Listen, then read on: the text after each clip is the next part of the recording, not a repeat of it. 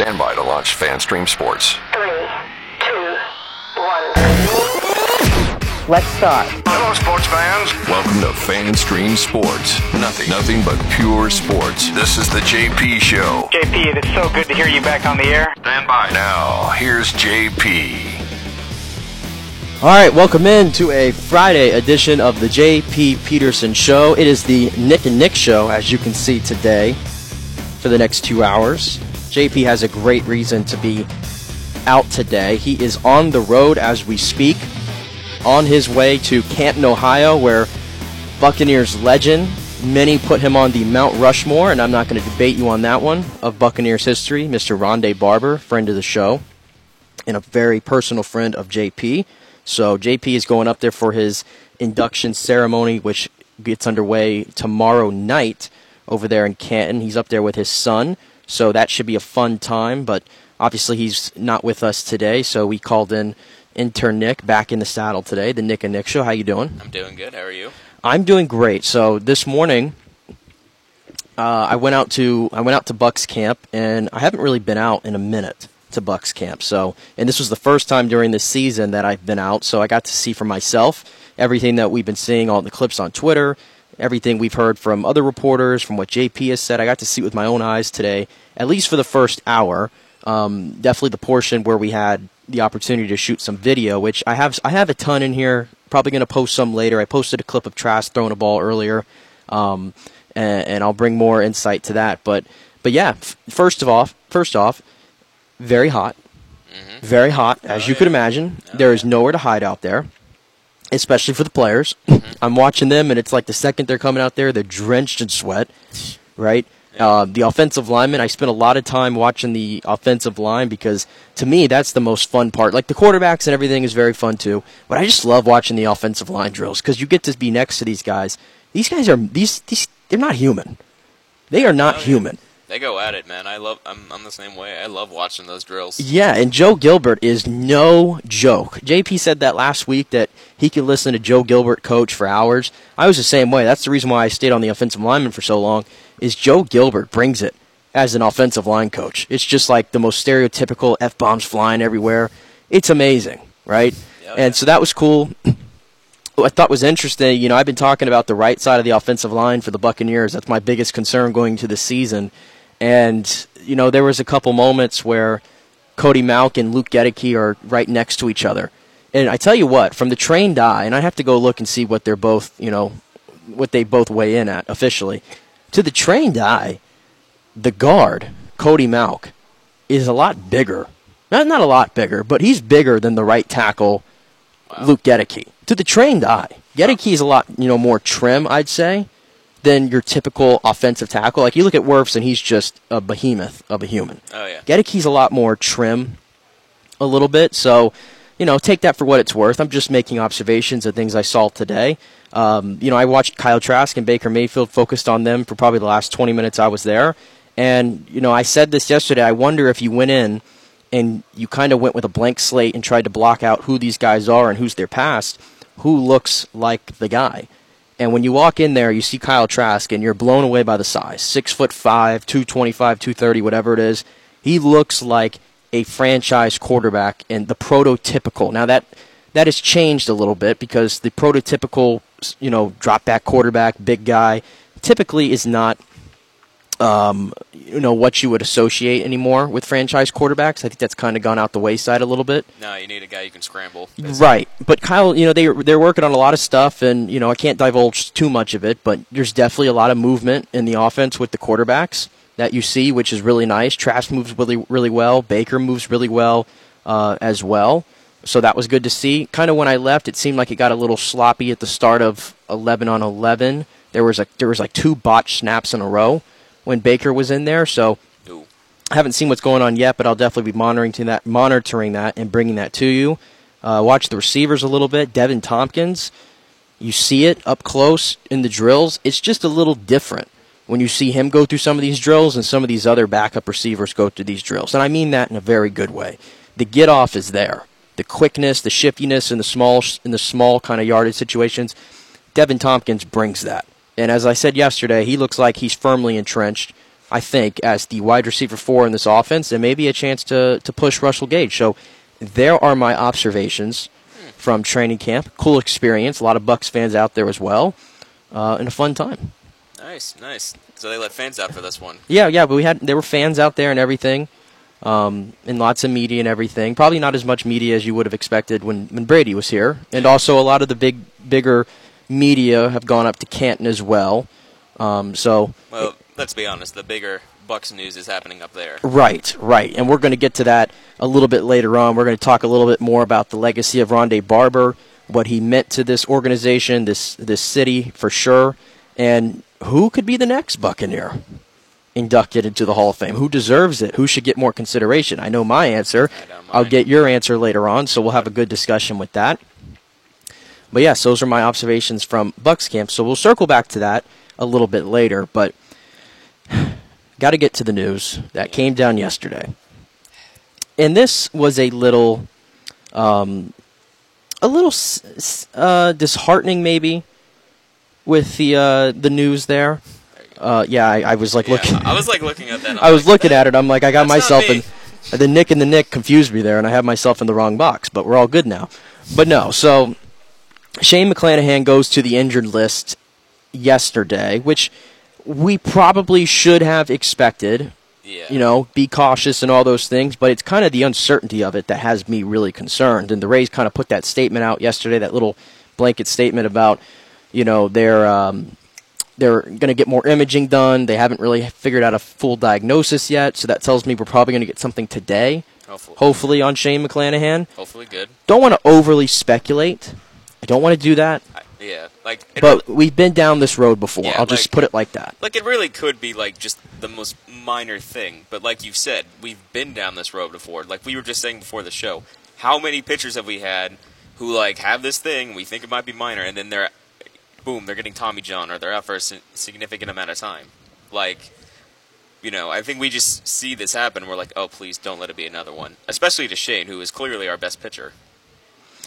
Yeah, and we went through the numbers yesterday. The ERA is over 7 or something like that in his last 6 starts since coming back from the injury. And I even saw it yesterday, the splits. I saw it yesterday on Instagram or Twitter, I believe, and it was his first half splits in his career and his second half splits in his career. There's no doubt about it. Shane McClanahan, and I don't know if this is a good thing, he is a first-half pitcher. First half, the ERA is down around 2.4, 2.5, I believe, which puts him in that elite tier, that category that he can be in. And then you go to the second half, and that ERA is pushing 4. Man. It's almost 4. And we saw that last year. He started the All-Star game. He was the leader for the Cy Young. Flamed out a little bit in the second half. The same thing has happened this year. Now he's on the injured list, so you can take the Cy Young consideration out of it. In the grand scheme of things, doesn't really mean much to me. You want that guy healthy in the postseason, but this is the worst part, is now you have to wait to get this full diagnosis, because if Shane McClanahan goes down with something, long-term, and I'm saying that knocks him out for the season, first off, good thing they made the Aaron Savale trade, because I wouldn't want to see what else this pitching rotation would look like then. That strengthens your argument against JP that you were having earlier this week, doesn't it? I don't need anything else to strengthen my argument against JP. I think I made my points well. If you look at the reaction, I'm correct in my most people were in most of my reasonings, and I'll leave it at that. Yeah. But what's interesting, again, the Rays haven't always had an abundance of pitching, and you look at the rotation that they have on, on the injured list. Right. McClanahan, Shane Baz, right? Yeah. Jeffrey Springs, Drew Rasmussen, and then I guess throw Josh Fleming in there so you could round out the rotation. Oh, yeah. That is a 5 that you will not find many better in Major League Baseball. Yeah. Truthfully. Yeah. Playing, that's probably going to be one of the best pitching staffs in the entire league. Right, and that's on the injured list. Yeah. Okay. And you still have Glasnow, you still have Eflin, now you have Savale. Zach Littell's done a pretty good job of filling in. I wonder, now that he's on the IL, do they make a move? I mean, they sent Taj Bradley down to try to work some things out. Do they have to, because they don't have any other options? Do they put him back up? Do they try to go the route of the Cooper Criswells again and all that? Yep. I mean, there's some big decisions here to make for the Rays now. Yeah. I hate to be in that position. I'm really struggling for words. I just don't know. We keep saying it, but how many times do we see this happen? this is the same situation we've been in so many times in the past before. It's just, I don't want to be conspiracy, but I always just think there's something wrong with that training staff where, like, I get if it's like one or two players, but when nearly every pitcher is dropping down because of these injuries, I'm just like, what is going on in that training room? It's weird. Yeah. It's weird. And again, I hate being the guy that speculates because I do too. Everybody goes through injuries, right? Yeah. So the Rays are no different. It just feels like, and again, we follow this team with blinders on, like as we should. Yeah, religiously. So, I have to go back and look at all the other teams in the history, but, pitching injuries like this, they happen more now than I think they ever used to. Yeah. It's just unfortunate. It just seems to happen with the Rays. But, here's the thing. They do pick up a lot of pitchers who have had previous injuries in the past. Yeah. Drew Rasmussen had 2 Tommy John surgeries, I believe, before the Rays acquired him, if I got that correct. Glasnow's had injuries. Now McClanahan has injuries, Springs injuries, Baz. The list goes on and on and on. Mm-hmm. And I think it's interesting. I looked this up today. Aaron Savali, as much as I love the trade, he has been on the injured list 5 times. 5 times since 2021 with the injuries of a right middle finger strain, left glute tightness, right wrist strain, right forearm inflammation, and then an oblique problem this year that cost him 2 months of this season. Dang. So while these guys are really good pitchers when they're healthy, Aaron Savali's a really good pitcher when he's healthy. This year he's been a front-of-the-rotation guy when he's been out there. There's no disputing that. The Rays clearly are going after guys who might have lesser value because of these injuries, and hence, they gave up a really good prospect, don't get me wrong, in Kyle Manzardo, right. But they didn't have to give up a package of prospects, like you would think for a guy like Savali, who also has 2 years of team control along with him. Which is why I love that trade, because, don't get me wrong, we got rid of a good player, but we also have, a bunch of players like him in the minor system still. So that's why I'm happy with that trade. Yeah, but it's going to test the Rays here. Yeah. It's definitely going to test the Rays here down the stretch. And to be fair, we could come back in on Monday and be like, hey, good news, it was nothing. He's only going to be out for a few games. But yeah, so that's really all you can do. You just got to hope for the best with Shane McClanahan, and hopefully he can get healthy here for this team down the stretch, because I'm here to tell you, if Shane McClanahan's out for a long stretch of the season, I can have optimism and hope that the Rays are a World Series contender all I want, but I'm not going to sit here with, again, blinders on and say that without having McClanahan, Rasmussen, and Springs in that rotation going in. It's like they were able to manage through Rasmussen and Springs better than anybody could, but when you lose your ace, that's a little bit different. Yeah. It's just a little bit different, I argue, when you lose your ace. So that's going to make things tough for the Rays, and hopefully they can figure it out here down the stretch. Yeah, I hope so too. Yep. But the Rays do get back at it tonight, a series against the Tigers, who kind of sold off a lot of their assets, held on to Eduardo Rodriguez, though, which was an interesting, if you were following along with that story, that was pretty interesting, where he declined to trade to go to the Dodgers for family reasons, which is what it is, but it was only for 2 months, and you got a chance to win a World Series. I don't get it, but it is what it is. But you'll see Zach Littell in there tonight once again for the Rays. We going to meet our old friend Austin Meadows? I don't think so. He's still out, I believe. Is he out? Yeah. Yeah, he's had the mental health things going on with him, unfortunately. That's just the saddest story, man, because I still like the guy. Yeah. We hope hopefully he can get better one day in the future and be back out there. But no, he will not be in this series. They go up against Reese Olson tonight, a young pitcher who has not really fared well this season for the Tigers. So, and that game, by the way, is on Apple TV tonight. So if you're looking for it on Bally's, they ain't going to find that. Yeah, well, I'm not watching it then. And you know how I feel about these Apple TV games. Yeah. So that's why I can't watch most of those Leo Messi games. Yeah. It kind of is what it is there. So, all right, let's take a break here. I think I'm having a little audio issue with Nick's audio, so we'll take a little break. We'll take a little break and see if we can figure that out, and then we'll come back and we'll continue the conversation with all things Rays, all things Bucs, more observations from training camp, conversations with observations of Rondé Barber going in tomorrow, and a lot more. Stay with us here on a Friday edition of the J.P. Peterson Show.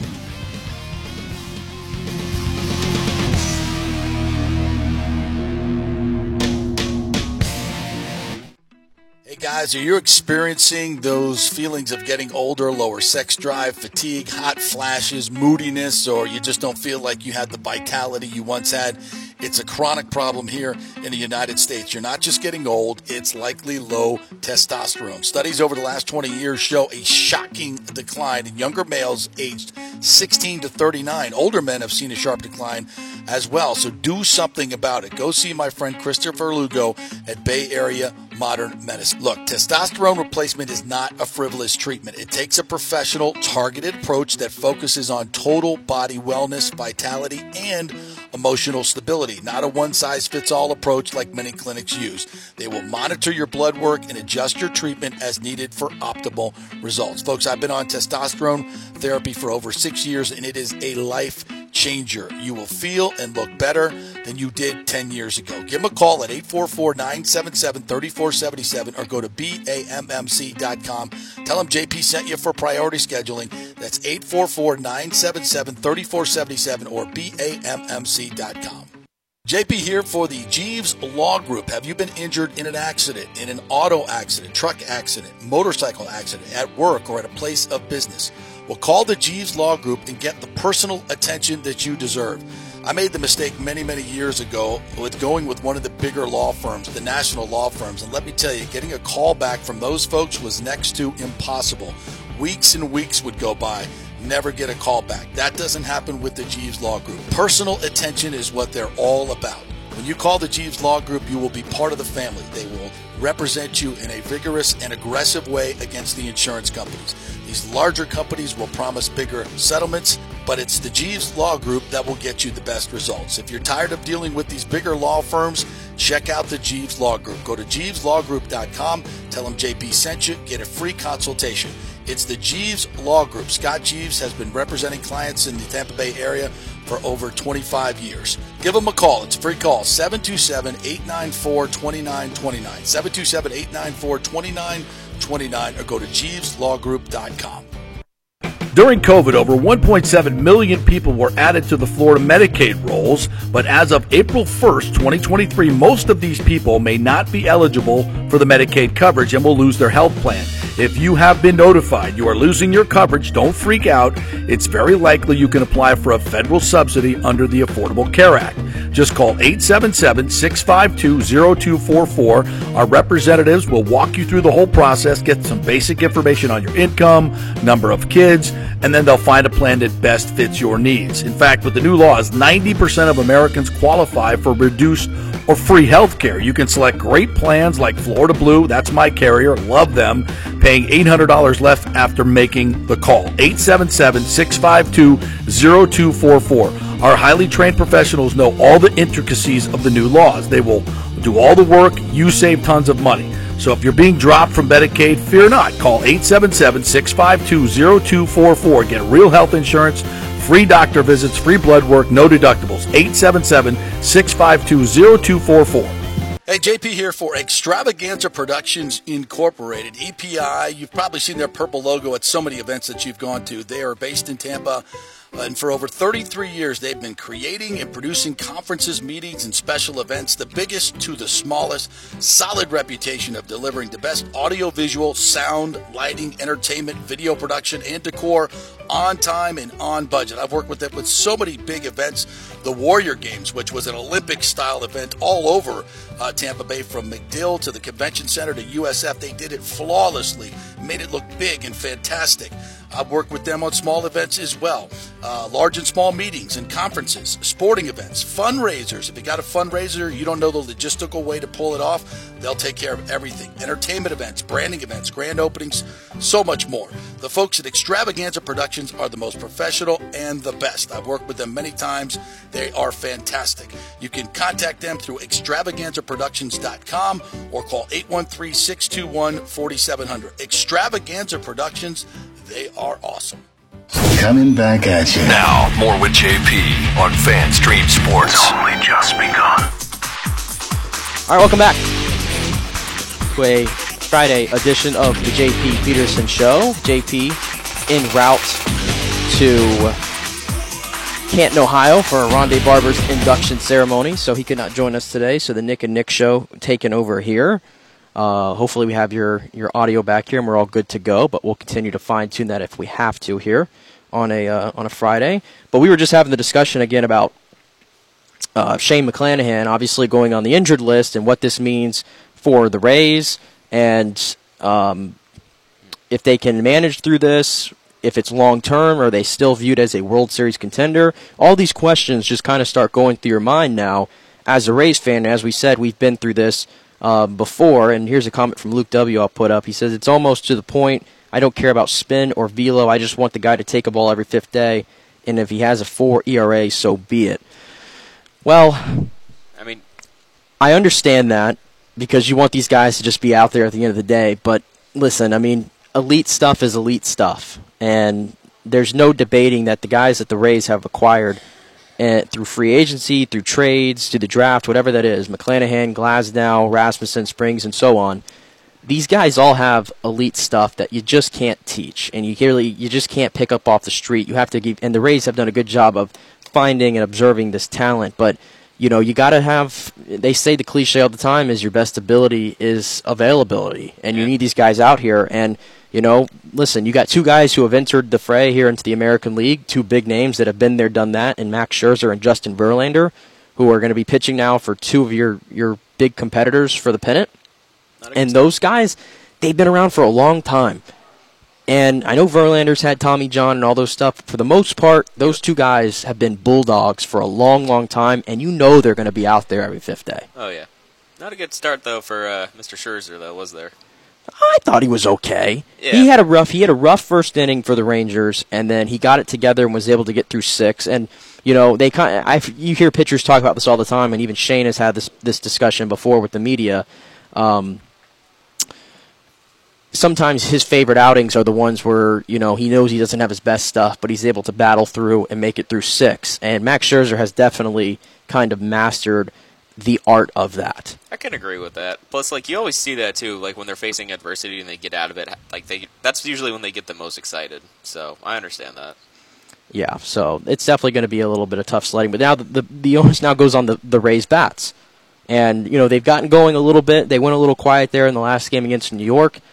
Garrett Cole was on the mound, so I get it, and plus they were doing pretty well before, so, like, okay. Right, it happens. It's Garrett Cole, fair enough there. But we'll see what the Rays can do moving forward here. But they have the team they have, the trade deadline. I mean, I wanted to get your thoughts, by the way, because you heard me and JP going at it. That was the other day. That was one of my favorite days coming into work. That was so fun to watch. Yeah, I know. It was definitely very fun and everything, and we got some good clips out of that and reaction and all that. But what were your kind of thoughts that you had on the Rays trade deadline? Because I don't think I ever got yours here. Yeah, honestly, looking at it, I feel like I was kind of in between your guys' takes, because it's like, yeah, I love the one trade that we made.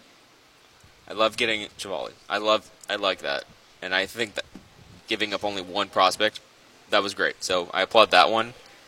And, you know, would I have liked to have gotten more, like a hitter, like we said? Yeah, sure. But the thing that makes me, and I think if this was like any other, like, past trade deadline, I would be a little more upset. But I think it's just the fact that, like, you kind of point this out.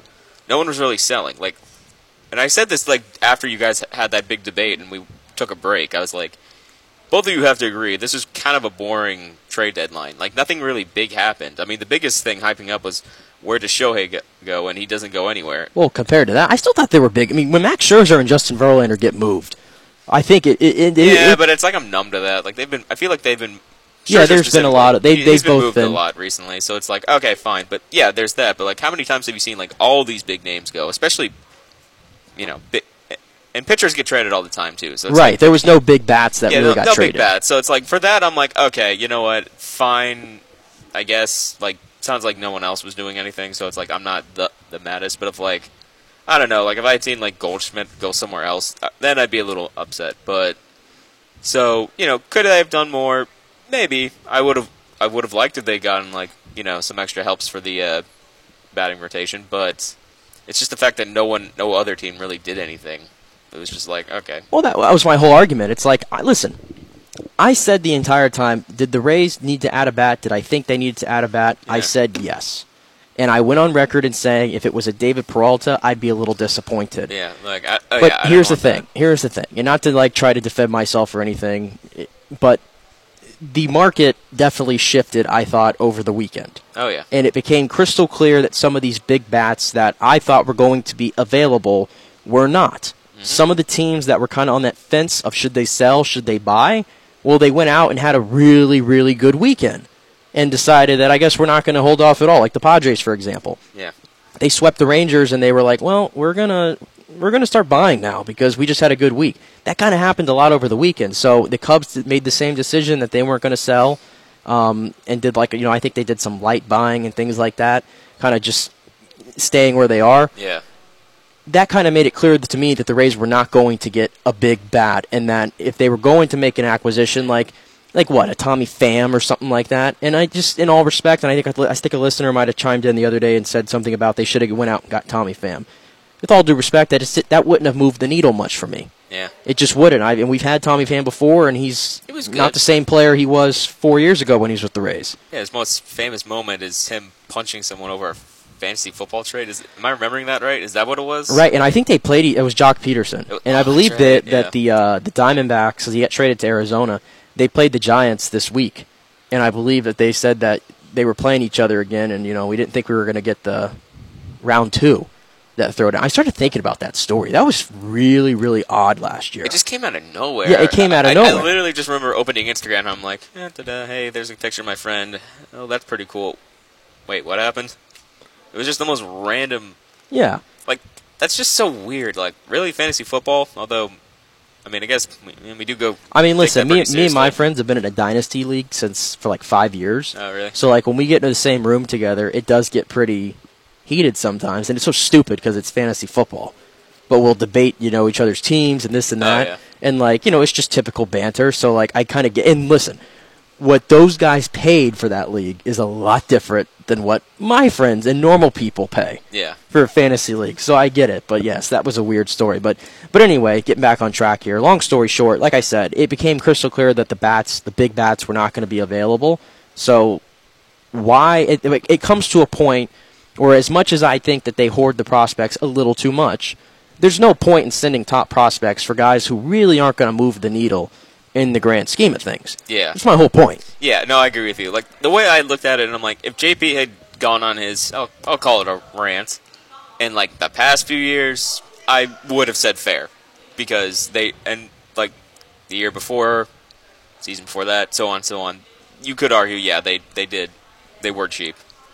But with this one, it's just like, I feel like everyone was, so it's like, Yeah, and they end up getting Savale, who, even though I just went through his injury history there, and you cross your fingers, nothing happens there, they can't really afford it. Yeah, they did more than a lot of other teams just by doing that. They got a top-of-the-rotation guy, at least for this year, and that's why I said my final grade was a B+. Yeah, that's kind of what I agree with. Because, like, it's weird. Because of, like, the lack of moves during this trade deadline, like, any other year, that would really be nothing. But because of the lack of moves, I'm grading everything on a curve, and that one gets a higher grade because at least they did something. Like, I literally remember I was watching TV, and they're like, the Yankees finally made a move, and it was that one pitcher. I don't even remember his name, and you can literally hear the commentators just kind of like their voice just kind of like just drop, and because they're just like, who the heck is that? That's nothing.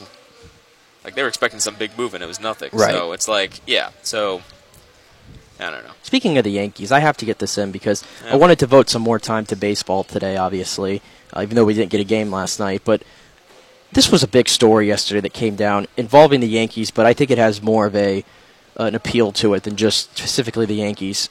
I'll set up the story real quick. So Anthony Rizzo goes on the IL, what they're calling a likely concussion. Oh, boy. Okay? And it comes out, and this came from Aaron Boone's mouth, if you can believe it. They traced this back to May. We are in August. Okay, they traced this back to May. I didn't see the story. Yeah, you got to go look at the video. This was a clip that happened in May, and Rizzo was on first base, and it was just a pickoff attempt at first, I believe, and Tatis was coming back in. They were playing the Padres, and Tatis's knee kind of collided with Rizzo's head. Right? Wow. They traced this concussion, this likely concussion, I have to say, back to that. That happened in May, and we are in August. And Anthony Rizzo has been taking a lot of heat from Yankees fans for his play over the past couple months, and a lot of them are walking it back, and it's not their fault. They wouldn't know. But listen to these splits. Anthony Rizzo, before the incident with Tatis, 53 games, 11 home runs, hitting .304 with an .880 OPS. Since then, 46 games, 1 home run, hitting .172 with a .496 OPS. He's been one of the worst players in Major League Baseball since taking Tatis's knee to his head in May. Wow. Well, I've not. Are you kidding me? I haven't seen this video. Like, is it like a really bad collision? Like, do you have it? I can show you here real quick off air. Off air, you can kind of see his leg collide with Rizzo's face right there. Okay, so yeah, that's kind of bad. Like, you don't want to like look at that for anything.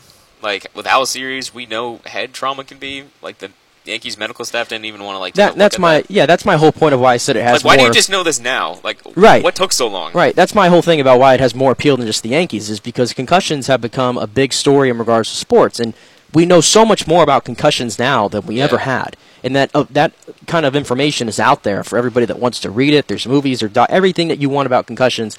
It's basically out there now for you to see. So for the Yankees, which has always been a world-class organization, we always hear, to let this slip through the cracks, it really is medical malpractice, is the way that I called it yesterday. It's medical malpractice. The Yankees should be not just embarrassed, but they should be flat out ashamed of themselves by letting this guy go out there and play, and play at a level that, quite frankly, you set the guy up for failure. Let's get that right. And you put him at, like, what if that had happened again? Right, you put him at risk. Yeah. You put him at risk. So this has been a season to forget for the Yankees for so many reasons, but given what's happening with this, what's happening with Domingo Germán, in back-to-back days, this season just needs to end for the Yankees. I was talking about how bad I thought the Rays training staff was. That, at least, I don't think they've ever done that. Well, I have proof here that this is medical malpractice now. Like that's something that I gotta think that like the MLB PA would want to step in and take care of. Like that sounds like that could be a lawsuit if you really think about it. Yeah, and by the way, the details on Domingo Germán, this sounds just straight out of a movie, but this is real life, and this happened on Tuesday. Yeah. Now Tuesday, was that the day that he pitched against the Rays? That was Monday. That was Monday. So this was Tuesday. He had arguments with Aaron Boone and multiple teammates in the clubhouse, flipped over a couch, smashed a TV, and made jokes while teammate Ron Marinaccio packed his bags for AAA. He was then made to go into a sauna to try and sweat out the alcohol.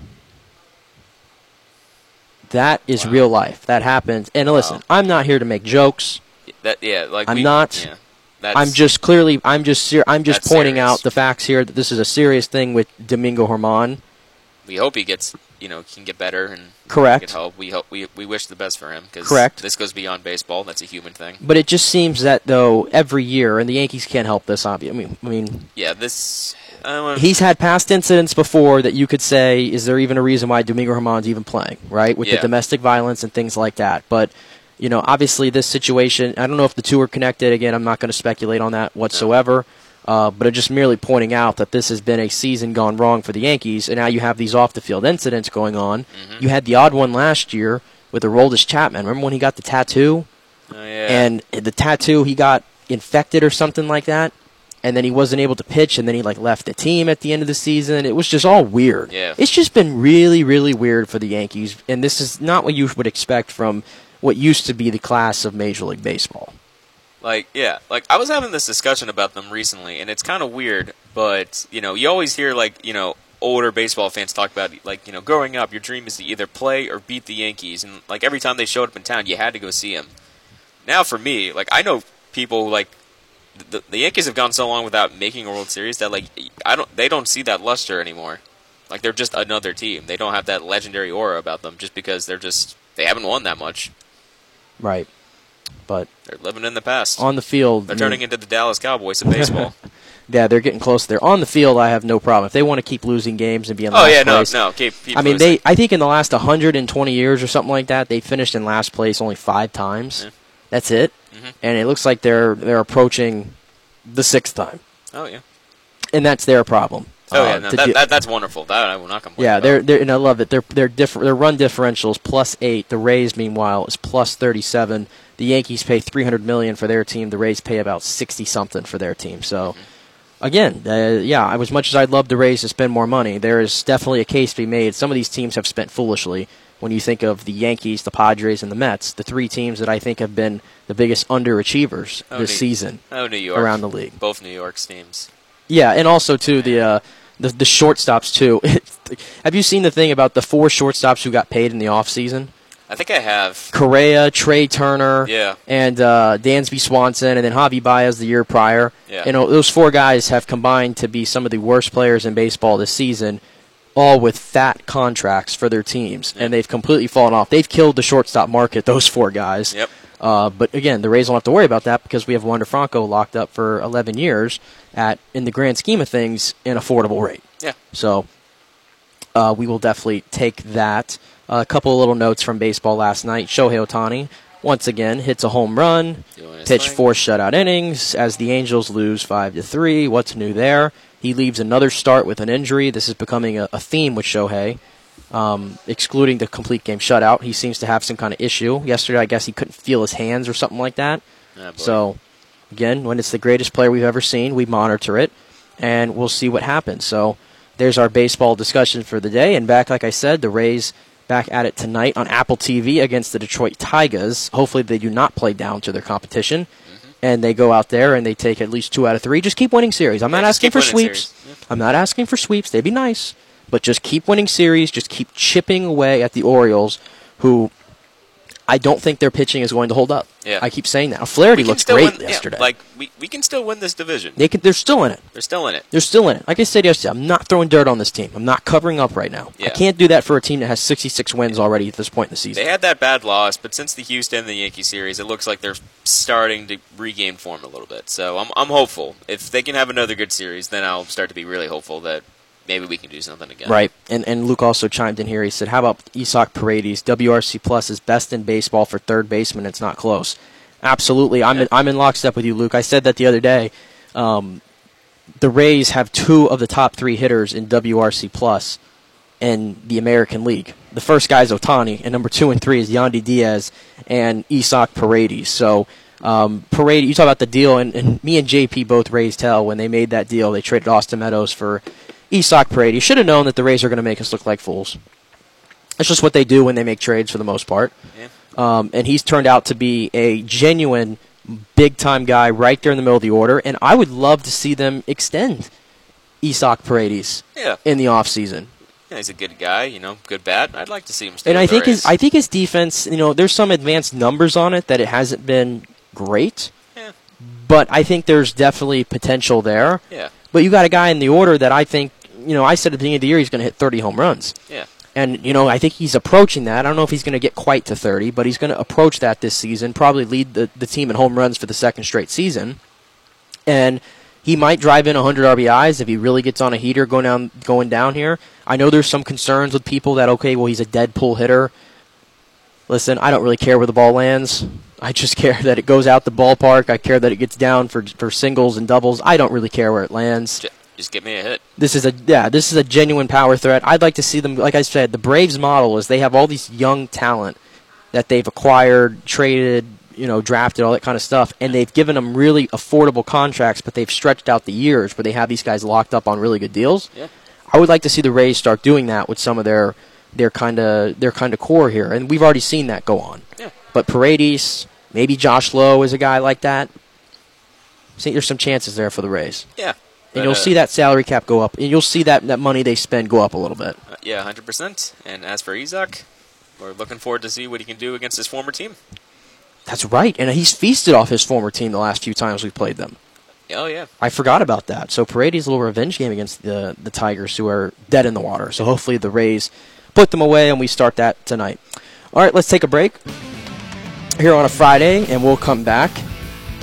Just got a text from JP. He wants to potentially call in today. So maybe we'll have him when we come back from break. I'll try to coordinate with him. I don't think he's gotten on his plane yet, so maybe we'll have JP. But stay tuned. We're going to have more on Rondé Barber. We're going to have more other around the NFL. Did anybody watch the Hall of Fame game last night? Yeah, we'll see. We'll see. Coming back in 3 here on a Friday of the JP Peterson Show. Stay with us.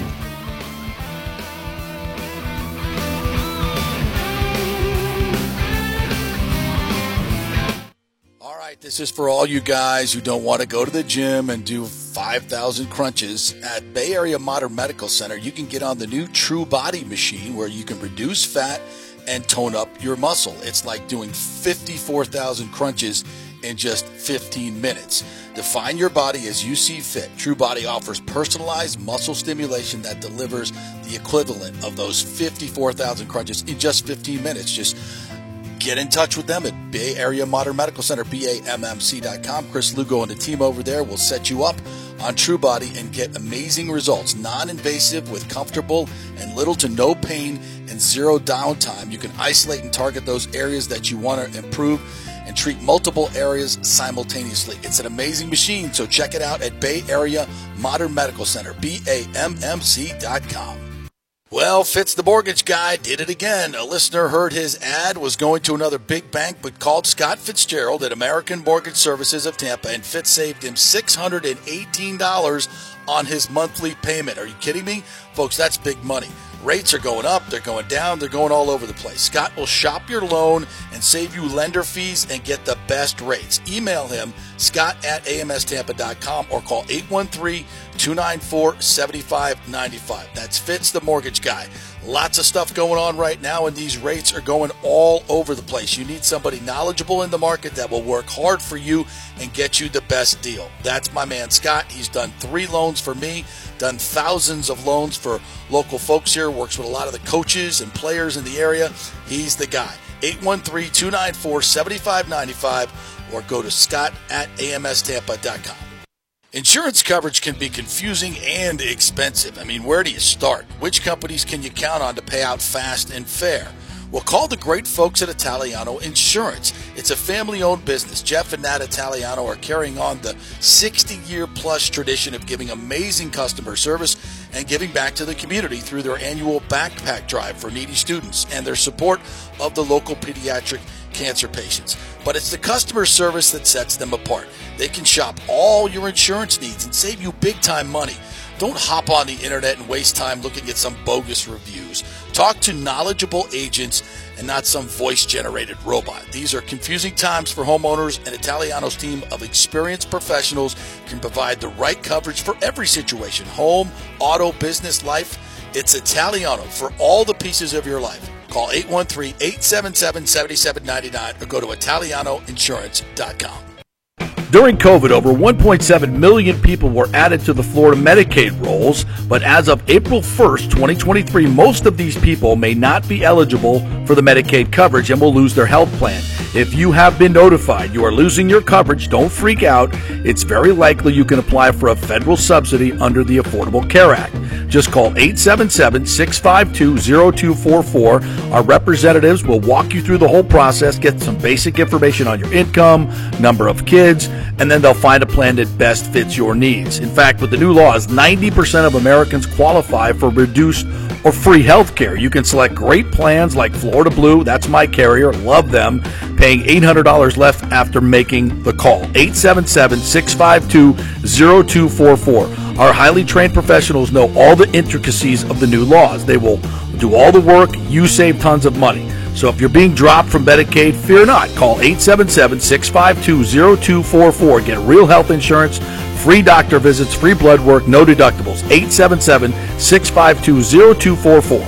Hey, JP here for Extravaganza Productions Incorporated, EPI. You've probably seen their purple logo at so many events that you've gone to. They are based in Tampa, And for over 33 years, they've been creating and producing conferences, meetings, and special events, the biggest to the smallest.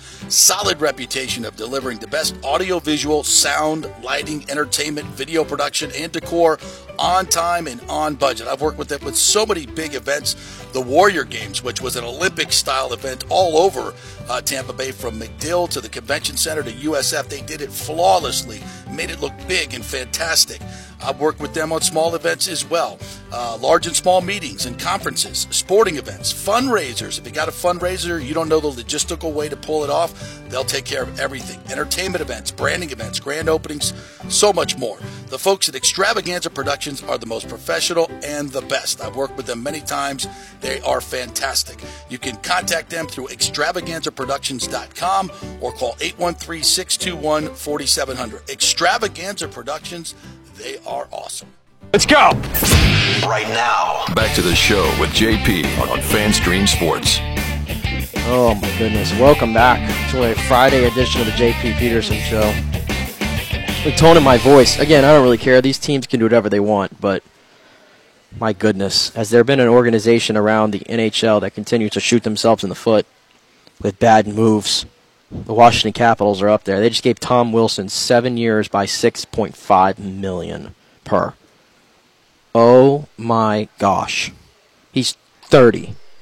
He was not even that good of a player. Oh my gosh. Again, His biggest highlight is killing the Rangers and doing the Capitals can do it. thing. Yeah, the Capitals can do whatever they want to continue to convince themselves that they're still contending, but your window is done, and that deal is, oh my goodness, horrendous. Let somebody else make those mistakes.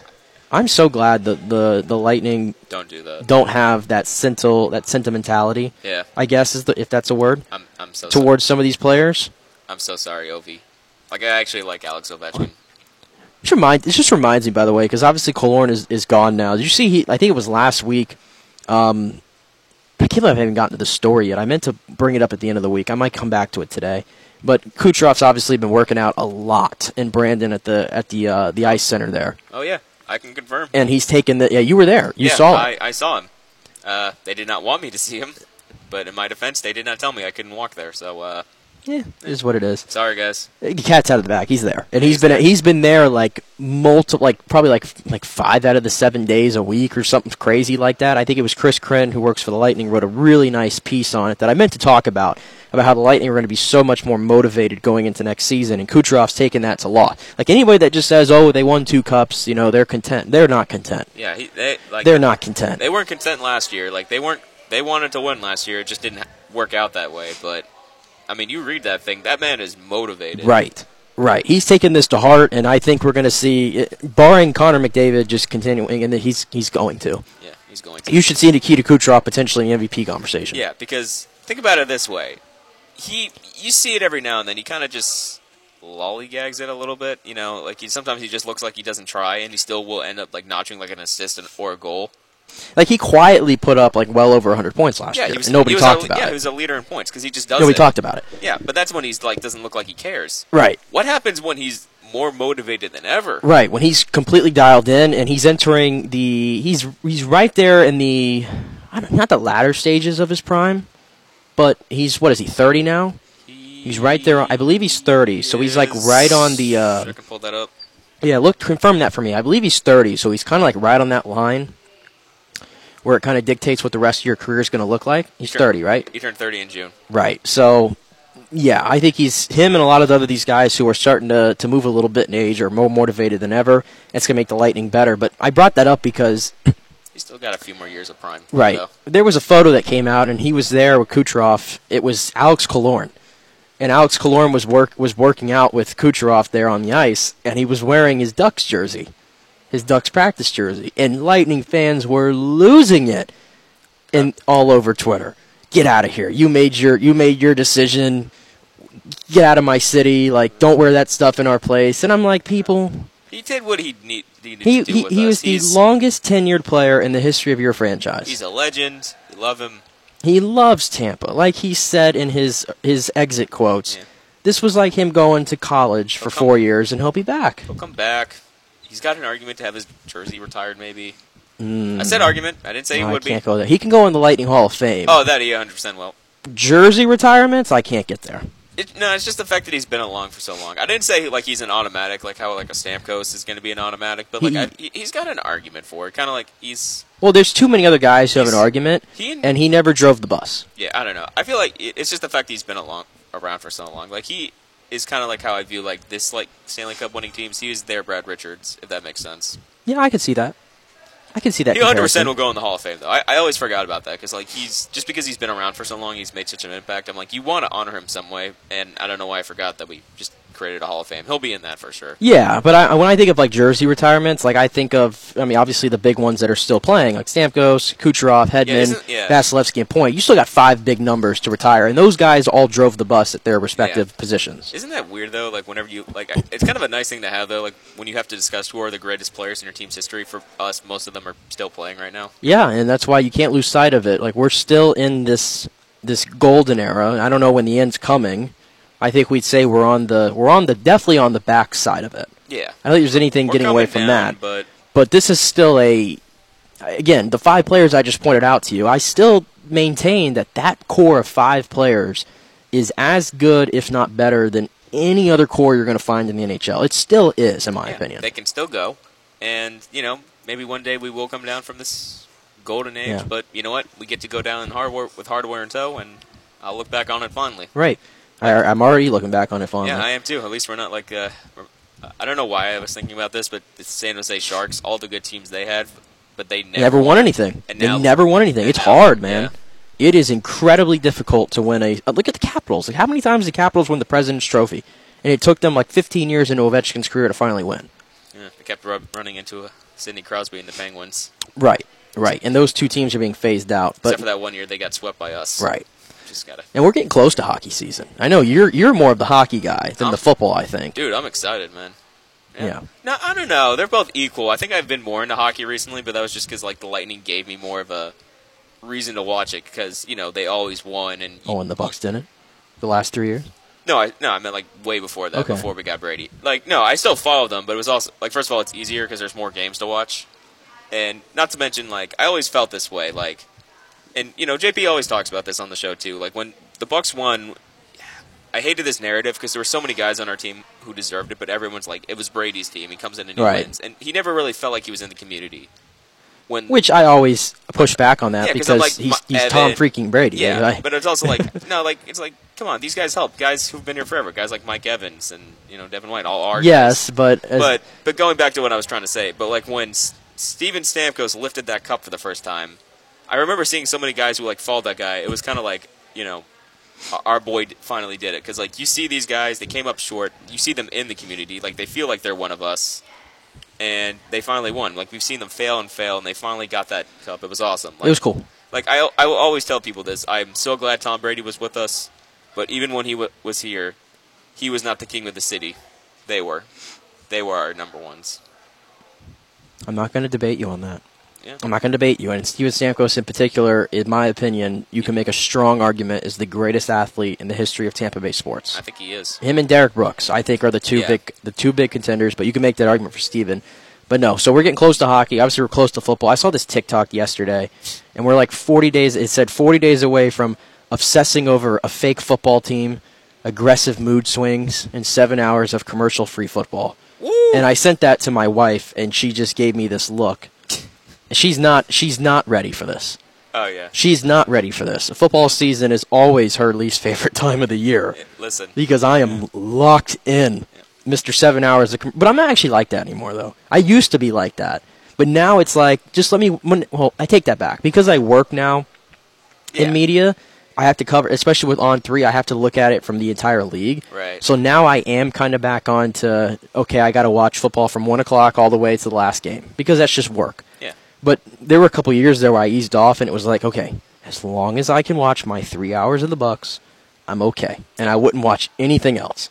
But now that's changed a little bit, so she gave me the side eye yesterday. She's not looking forward to the 7 hours of commercial-free football. 7 hours. God, I can't wait. Yeah. When I see Scott Hansen's beautiful face on my television screen what is it, September 10th? I think so. Oh my goodness. Can I just be honest? Scott Hansen, one of the biggest geniuses of all time. Absolutely. Whoever came up with that idea. It was him. I'm pretty it was sure him? he did. Yeah. And I believe Scott Hansen, he worked in this market, too, before, in Tampa. I think he did. I think he did. Tampa's actually had a lot of people that you see on ESPN and all over the place that were here first. Yeah. Colin Cowherd is notable. So many people. He still likes to think that he knows what Tampa is, even though he was here 30 years ago, and it's changed. How many articles need to come out that say Tampa has grown so much in the past 5 years? It is not the same. And I hate those articles because people need to stop moving here. That I will agree with. Please, I am sick and tired of dealing with the traffic. Why do you think I live in? Why do y'all think I live in Lithia? I avoid all of you people. Thank you for watching. I have one way in and I have one way out. But I don't know. Going back to the whole football thing. Listen, I know you were kind of like asking the question earlier. Did anyone really watch the Hall of Fame game? Maybe a few plays, no. But here's the biggest thing that makes the Hall of Fame game important. We've officially made it to where every week now, for the next few months, there will be at least one football game. Yes. Yes, it is. Like we always say it, we've officially made it. We officially made it. But now that we can actually see games, I'm going to say it. We've officially made it. We have officially made it. And Zach Wilson, I did see a clip. I wasn't really watching the game. I tuned in for 4 minutes. Kellen Mond was on my screen. And I just was like, oh, my goodness, Kellen Mond. And then I saw a missed field goal, and I was like, yeah, I'm out. I'm done. I'm done. Like, so many of these people are not playing.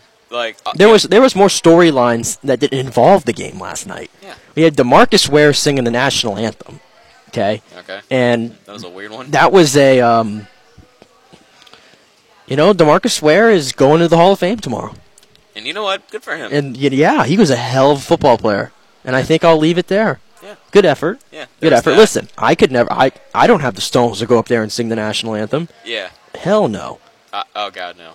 Hell no. So good for DeMarcus Ware. Some people enjoyed it. Some people didn't. It didn't. It is what it is. What else happened? The lights went out at one point, and then they showed Aaron Rodgers on the screen. I was just gonna say that, like, and the jokes wrote themselves. He looked like he was in The Godfather. He literally looked like he was the boss. Well, he looked like he was in his little hut that he went into the offseason to make his decisions. Oh, yeah, maybe he cut the lights out. He wanted to feel like he was at home. I don't know. And then we had, let's see, the showers were not working, apparently, last night. Yeah, I got to be honest. That doesn't really surprise me because when you look at it, that's not the greatest-looking stadium. It's cool, don't get me wrong, but, like... It's a novelty. It's a novelty. Like, I don't know. Maybe it's just because, like, you see where other...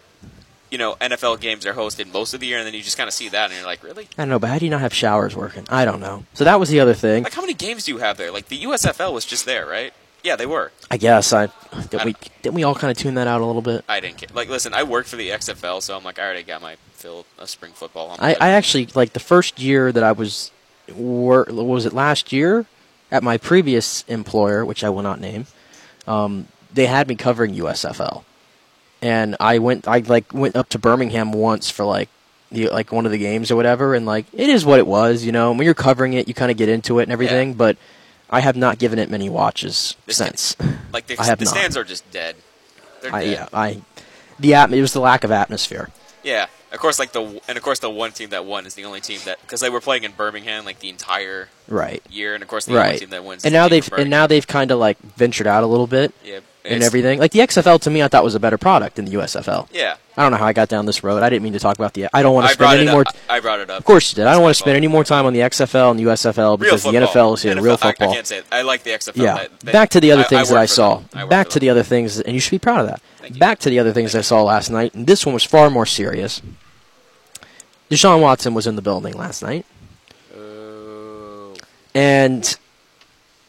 there was the clip going around, and him and Goodell are dabbing each other up, and Goodell's laughing with them and everything, Yeah, I gave you, 10 games? That's all welcome back, Deshaun, Nothing ever happened. And then there was, like, a comment, I guess, that Chris Collinsworth said on the air that everybody lost their mind about. I listened back to it, and I guess it's the verbiage. He said, like, some things that happened to him, and, like, we're not treating this serious. I mean, listen. I think I've been documented on this show plenty of times how I feel about the Deshaun Watson situation. More so just his lack of remorse. Yeah, like, didn't he just give an interview recently where he, like, blamed the media for, like changing the narrative? It's like... Yeah, and he just says, like, everything that happened to me, like, as if he's, like, some kind of victim. Like, no, you brought this on yourself, Deshaun, and you still ended up getting $245 million fully guaranteed from a football team, which is ridiculous. And I'm sorry, but... I know it's our job to stay objective, but it's very hard. You make it so hard. It's very, very hard to root for Deshaun Watson. Yeah. It just is. And I think a lot of fans feel that way. Yeah. Because the NFL didn't take it that serious, in my opinion. Yeah. 10 games. Yeah. They've suspended people for a lot longer for a lot less worse. We're suspending guys for full years and indefinitely for gambling. Yeah. I've kind of changed my tone on that because, like, I can kind of understand it, but I still think the reason I still don't like it because it's like, dude, if you really hate gambling so much, stop making these, deals with these gambling companies. You know what I mean? It's very hypocritical. The whole thing is hypocritical. It's hypocritical, and it's like, I don't want to say you're glorifying it, but it's like, dude, you post it everywhere, and then your players are using it, and then you get upset. I understand why, because like I just watched this thing with the Kelsey brothers when they were kind of like talking about it and how it can like affect the game. So I'm like, okay, fair, but you're making it a lot harder on them when you post these companies all over the stadium. Right. So like, what do you want? And I just have to kind of like wonder, like, when they suspend these people, they're essentially saying gambling on sports, bad. If I'm like the head of, like, I don't know, FanDuel or whatever, like, I don't know, isn't that kind of like a negative endorsement of your product? Listen, I don't try to make any sense of what the NFL does outside of the on-field product. Yeah. Yeah, you're right. There's no sense. There's no sense. And I do, by the way, I think Roger Goodell is probably a better commissioner on certain things than he gets credit for. Because I think the product is at an all-time high. I mean, clearly the revenue they make out the yen is crazy. Oh, yeah. The interest, the general interest. I mean, now they're going to other markets. You saw what happened in Germany. Yeah, I think he's done a lot of good, but I think his discipline has been very lackadaisical. Yeah, but so that's. Hey, you brought up like how much money they're making. We were just saying, like, who cares about the Hall of Fame game? But the prices for tickets to that game were unbelievably high. So it always is. Yeah. It always is. Unless the Bucs are playing, I just can't take much of an interest in that. Yeah, it's preseason. But I get it. We are getting Buccaneer. We're getting closer to Buccaneers football, Yeah, and we'll it's do our first preseason game. I actually forget the date. Next Friday. Oh wow! We are 7 days away from the first Buccaneers preseason game. They're going to be at home in Raymond James Stadium against the Steelers on a Friday night. So looking forward to that. I'd be curious to see how much Baker Mayfield and Kyle Trask that's play. why I'm really looking forward to that game because in my mind that is really what's going to cause the separation because we've been talking not about exactly. Not exactly. I think they've said this out loud before. Maybe not separation. But it's going to be the following week after the preseason game because they're going up to New York to do the split practice. Yeah, whatever. The split practices with the Jets. And I think that's typically the better gauge. Yeah. I think that's number one, and then the preseason games, and then what you see in camp here. Right. Okay, well, I said that wrong. What I was trying to say was going in, we were all like, yeah, it's a QB competition, but Baker Mayfield, he's pretty much got the job. But, recently you just see all these good things about Kyle Trask, and they're like, it's tight. It's tight. And Dave said that. And if he does well in this preseason game, he's got a shot at this. So, like, that's the biggest thing, because, like, you always hear people say that. Like, the preseason is really what matters, because, like, how many times do you watch Hard Knocks and you see these guys on the fringe and they're like, how I do in this game, this is what was going to decide if I make this team or not. And also, too, I just thought of this while we were on the subject of the Bucs and training camp. Another observation I had today, and this is not a serious one, it's worth saying, I think. John Wolford, we don't give the third quarterback a lot of love ever, right? Yeah. And nor do we want to see the third quarterback on the field, ever. But I'm just going to point it out. John Wolford is a hell of a third option for a quarterback. He has playoff experience. I guess. A few snaps. No, but I was just like, I'm just watching him at camp today, and obviously, like I said, Trask looks like the franchise guy. Baker's doing his thing, but when John Wolford gets in there, he makes really good throws. He's small. Don't get me wrong, he's small. But he makes really good throws. It almost looks like if the worst case happened and both those top two guys weren't available, the game, maybe it's not lost. I'm trying to put it in the right words. Maybe it's not lost if they had to go to John Wolford. He's shown that. So I'm going to give him a little love today. There's a reason he's not considered a starting option, but he's played a lot. He has a lot of playing experience, and he's shown that there's a reason he's still in the league. Right. Do you remember his story back a few years ago when he was with the Rams? I think this is in 2020. I don't know. So it was Goff was hurt. It was winter in for the Rams. He had to come in. I think he was coming out of the AAF. The short-lived, the original spring league before my XFL. The Orlando team that captured everybody's hearts. Yeah. Rest in peace, the Apollos. Yeah, rest in peace. They were so good. But so he goes in. and like it comes out like he has like a LinkedIn profile because he's just like, I needed to find another job. Oh, that was John Walford. Yeah, and he's like, if I win this game, I'm going to delete this profile because I won't need it. And yes, I forgot about John Walford. Cool story. He knows the offense too, and maybe that's why he looks crisp out there because he knows the offense. I don't know, but just thought it was worth putting some love on the quarterback 3. Yeah. Real quick, actually, I think Todd Bowles is speaking right now. I believe I promised that we were going to bring him. I think Wirfs and Russell Gage. I'm curious to see what Russell Gage says. We haven't seen a lot of him this camp. Yeah. Wirfs is always really good too. But let's go live to Todd Bowles, shall we? Let's do it. From Buccaneers training camp. Let's see what the coach had to say today. Level of the players out there today, and in your observation, how are they doing on their focus on fundamentals, the techniques, and the execution that you want? Energy is good. The focus on the fundamentals is always ongoing in football camp. The execution's a little bit up and down. It's more up and down as practice goes on.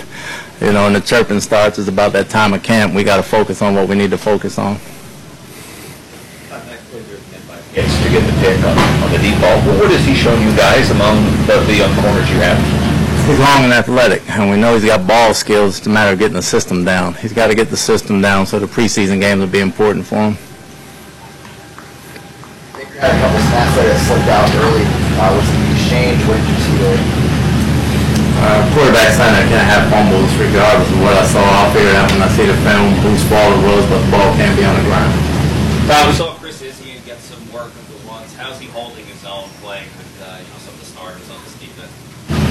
Well, he's a tough, smart football player, so we're rotating guys in and out right now because we're short in other areas. I wouldn't worry about who's with the 1s, 2s, or 3s. But he didn't panic when he was in there, and we like the player. We just got to see him learn more. Second day in a row, the quarterbacks did a pretty good job of limiting mistakes and turnovers. How did you think they looked from where you're from? Did a good job not limiting the turnovers. We got to do a better job of seeing when to throw the ball away. When they got guys coming back there and you see them, we got to get rid of the ball.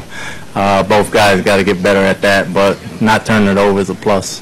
I know that Rashad wasn't a week 1 starter this past year, but what can he do now that he gets that opportunity? How can he build on that success that he had this past season? Well, it's more of a mental thing. You're going to get hit more at running back than any other spot, so he's got to understand he's got to block. He's going to take some shots. He'll get more of a physical burden than he's gotten in the past because he was really splitting time at the end. So he's got to condition himself mentally and physically to understand and take the pounding of a 17-game season. Speaking of conditioning, are you liking what you've seen as the guys have pads on now? Their endurance, their longevity out there on the field, but did they come out in the shape that you wanted them to come out? They're in very good shape. Obviously, in this heat, you're going to get tired, but they're in great shape. I like where they are physically. Just got to have the mental toughness to withstand this sun. You saw Devin White make some plays today. How would you say he's done so far during this training camp? Devin's been great. He's been outstanding. He's really taken on himself understanding the defense, and it's his defense to run, and he knows when he can cheat plays and when he can't cheat plays. That shows the growth he showed over the past year. So is that something maybe last year that he needed to improve on, was knowing when he could take those risks? Well, it's a continual growth thing. You know, it's a growth thing for all the guys that come in. You really don't grasp it. He does more or just as much as the nickel. Between that spot and the nickel, they probably do more and have more assignments than anybody over there. So it's got to be constant thinking and constant changing, and he's been doing a great job at it, but he's even more comfortable now. Russell Gage is back in action. What have you seen from him? Do you think he's going at full speed at this point? He's going full speed. It's just a matter of getting him in camp condition. He runs some plays, but he's not running like the rest of them almost every play. And that takes time when you get out of injury, but we expect him to be back taking almost every snap in about a week or so. Is he catching on to this new offense from Big Now? Yeah, he's been learning it. You know, he's a cerebral player. He's been learning it pretty good, so we feel comfortable that way. The roster from the Hall of Fame game last night, there's a lot of guys that were held out. Some we might not even see in the preseason at all. Have you given any thought to, whether or not or how much your starters are going to play? Not at this point. We haven't met on that as a staff. We're still in camp week, and we probably won't visit that till sometime later next week. How important is Tristan Wirfs' transition to the left tackle for the team, and how is he doing in that process? I think he's doing a great job. The importance of it, I think he can play right or left very well. He's a good football player. If you put him somewhere, he'll challenge himself to be the best he can be at it. we're very comfortable having him over there. I think he's very comfortable over there, and and nobody better to protect your blind side. How much of a competition is it with Leverett and Hainsey in terms of who steps in right now when Jensen isn't out there? It's a heavy competition. Both played last year. Both played well last year. Both play center and guard. So, if something happens to Jensen and he's not out there, it's heavy competition going right there. It goes back and forth every day. Anything else? Thanks. Thank you. All right, there was the coach, Todd Bowles, after today's training camp, which, like I said, I got to go out there for about an hour or so today to see everything for the first time this season. It sounded like another day there. And, again, I wasn't there for the 11-on-11 part, but it sounded like another day of interception-free football for Kyle Trask, and if I heard that correctly. And also no interceptions for Baker Mayfield. Which is good. We've been on record over and over. We've talked about it. The coaches have talked about it. Whoever turns the ball over less is probably going to be the guy. And I think that Trask has definitely been ahead in that department, at least the turnover department. But definitely, we still got to see what happens in the preseason games. We got to see what happens during what happens up there in New York against the Jets, which, by the way, because the Jets are on Hard Knocks, we're going to get a really good look at the Bucs from up there. Oh, yeah. We're going to get really good looks at that. So I don't like I didn't need the Bucs to be on Hard Knocks necessarily, but it's going to give me something to tune in for at least. Yeah. Because I feel like that show has almost gotten like a little... I don't know. I will always watch just 'cause This year it's interesting because of Rodgers, Yeah. I'm being honest. Yeah. Will he talk? Because I saw this report that says they're not going to give him as much access as they No, usually and get. I don't think he was a fan of having... I don't think anybody was this year. It's kind of like that quarterback show on Netflix. Like, nobody wanted it. Yeah. Nobody wanted it. Well, they're finally finding people for that. Joe Burrow, he's doing it. Sounds like Justin Herbert might be doing it. Right. So they'll get something. They'll get something, but, I mean, I'm going to be honest. Would I ever want cameras in my face following me around like that? Nope. The entire season, while I'm trying to focus on a season 2, the answer is no. Yeah, like they had that one thing of like Patrick Mahomes. He's just trying to celebrate his birthday with his friends and family, and then there's like a camera crew following him. Right. It's just like... Or like the Kirk Cousins thing. Like he keeps bringing these cameras into his house when he's trying to hang out with his family. Like, I don't need to see everything. It's Yeah. weird. I don't know. It's just how I feel about it. I was going to say, like, if you were looking for, like Baker Mayfield, I don't know if he was even asked, but Baker felt like a really cool, like, candidate for that. Oh, yeah. Because he has, like, it's like Mariota. Like, he kind of feels like he would have taken, like, the Mariota place of the guy who's trying to, like, regain his status and all that kind of stuff. I thought it would have been cool, but it is what it is. All right, let's take a break here on a Friday, and when we come back, JP has informed me that he's ready to join. JP. So I believe he's going to join us here on the stream as well. So we'll get some thoughts from him on some stuff we've talked about and some final thoughts of his before he heads off to Canton for Rondé Barber's induction ceremony, which is going to be really cool. Tiki Barber, his brother, inducting him into the Hall of Fame. So stay tuned for that. We will be back in 3 here on the Friday edition of the JP Peterson Show.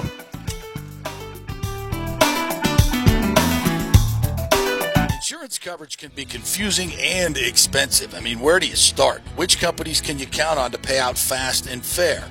Well, call the great folks at Italiano Insurance. It's a family-owned business. Jeff and Nat Italiano are carrying on the 60-year-plus tradition of giving amazing customer service and giving back to the community through their annual backpack drive for needy students and their support of the local pediatric cancer patients. But it's the customer service that sets them apart.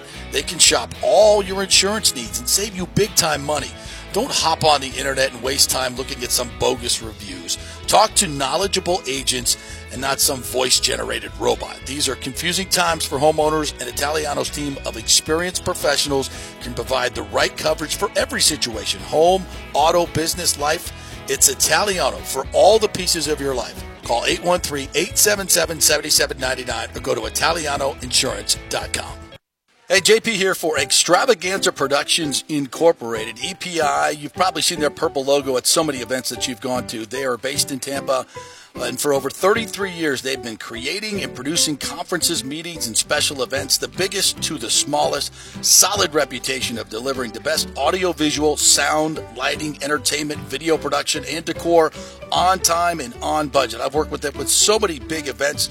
The Warrior Games, which was an Olympic-style event all over Tampa Bay, from McDill to the Convention Center to USF. They did it flawlessly, made it look big and fantastic. I've worked with them on small events as well. Large and small meetings and conferences, sporting events, fundraisers. If you got a fundraiser, you don't know the logistical way to pull it off, they'll take care of everything. Entertainment events, branding events, grand openings, so much more. The folks at Extravaganza Productions are the most professional and the best. I've worked with them many times. They are fantastic. You can contact them through extravaganzaproductions.com or call 813-621-4700. Extravaganza Productions, they are awesome. Ladies and gentlemen, let's rock. This is FanStream Sports with JP. All right, welcome back to a Friday edition of the JP Show, the Nick and Nick Show, for first hour and 15 here. But now we are actually joined by boss man himself, JP, who he looks like he's outside. Let me pop him up here in the stream for y'all. Looks like he's out there. Where are you, JP? I'm good, boys. How are you? Yeah, where are you? I'm coming to you live atop this little bluff here. If you can see behind me is the Rock and Roll Hall of Fame. Oh, wow. There's the Brown Stadium over there. Huge thing of Sean Watson up there. It's always good. So, yeah, it's a beautiful day in Cleveland, probably about 75, 80 degrees. I didn't know you... We're to Canton tomorrow for the Rondé Barber Hall of Fame experience, which is just going to be fantastic. And then there'll be a private party tomorrow night, and CeeLo Green will be playing, and all of his teammates will be there. Mike Tomlin's going to be there. He's going to be part of the presenting of the jacket and the ring. Tiki Barber, obviously his brother, will be presenting him into the Hall of Fame. I don't know how that's going to go. You know, we've talked so much about how what rivals those two are, and obviously Tiki's more than thrilled for Rondé to go in there. But I bet there'll be a few parts of that speech where he'll be like, "I'm so jealous of you. Like, we've been doing this forever, and now you get a gold jacket." So, you know, that it's such an incredible sibling rivalry. Both of them fantastic athletes, and Tiki's career may be cut a little bit short because, hey, he's a running back. And anyway, what a fantastic duo they are. And that's going to be a fun speech, fun presentation. Really looking forward to it. They'll do the Gold Jacket dinner tonight down in Canton. Our man Dan Lucas will be there for News Channel 8. They'll be covering that. So if you want to check out his coverage tonight on News Channel 8, he'll be at the Gold Jacket dinner. Saw Rondé last night on the Hall of Fame game. Did interviews, obviously, with everybody. So, and I don't know if you saw some of the social media that he put up. I retweeted it last night. There was a video he did of what he would tell his younger self. It's about a 3 or 4 minute video. You got to go check it out. It's absolutely sensational. Quintessential Rondé Barber, very well done and very interesting. So as I get closer to this moment, I got to tell you guys, it's kind of a little emotional. I'll be weeping tomorrow. I can tell you that. You know me. I'm that kind of guy. I'll be Niagara Falls a little bit there because, you know, of the journey that this man has gone through. I mean, he at one point in 1997 didn't play at all, was on the taxi squad. I mean, that's not the normal route of a Hall of Famer. That is not the normal route of a Hall of Famer. And he went through so many trials and tribulations and doubts at times of whether he was good enough, whether he belonged. He'll give a lot of credit to Coach Tony Dungy and Mike Tomlin for keeping him upbeat and telling him he's going to figure it out. Don't take this as a knock, you know, but you're gonna figure it out. You know, at 5'10", maybe 5'9", 185 pounds, to be able to 1,250 some tackles, actually more like 1,500. All the numbers that he put up, it's a remarkable career. And as Sal Powell said yesterday on our program, when he's a Hall of Fame voter, the most versatile and unique player I think we've ever seen on the defensive side of the football. I think that's fair. Yeah, and I was gonna point it out too, the fact that, first of all, Tiki, if you look at Tiki's numbers, he has a better case for a Hall of Fame than you might actually think. Yeah, especially, really does. Especially the last 6 years. Like, if we're going off short career, yes, at the height of it, but a lot packed in there. And also Rondé having to deal with the fact that and I think I've said this before, Tiki was the most famous barber. He was more famous than Rondé in his own family. It wasn't close. Yeah, and even in this Hall of Fame class that he's going into, I think this is an easy argument, and I know we compared the numbers. But Darrelle Revis is probably more known as being the dominant corner than Rondé is, and they're in the same class. And remember when we put up, I wish I had the numbers right now, but we put up the numbers that compared the two. Right. And across the board, Rondé was just like 70, 80, 90% ahead in almost every single category. Like, not even close. And obviously they played different positions, but you have to recognize the amount of plays that Rondé made, and big plays you're talking about.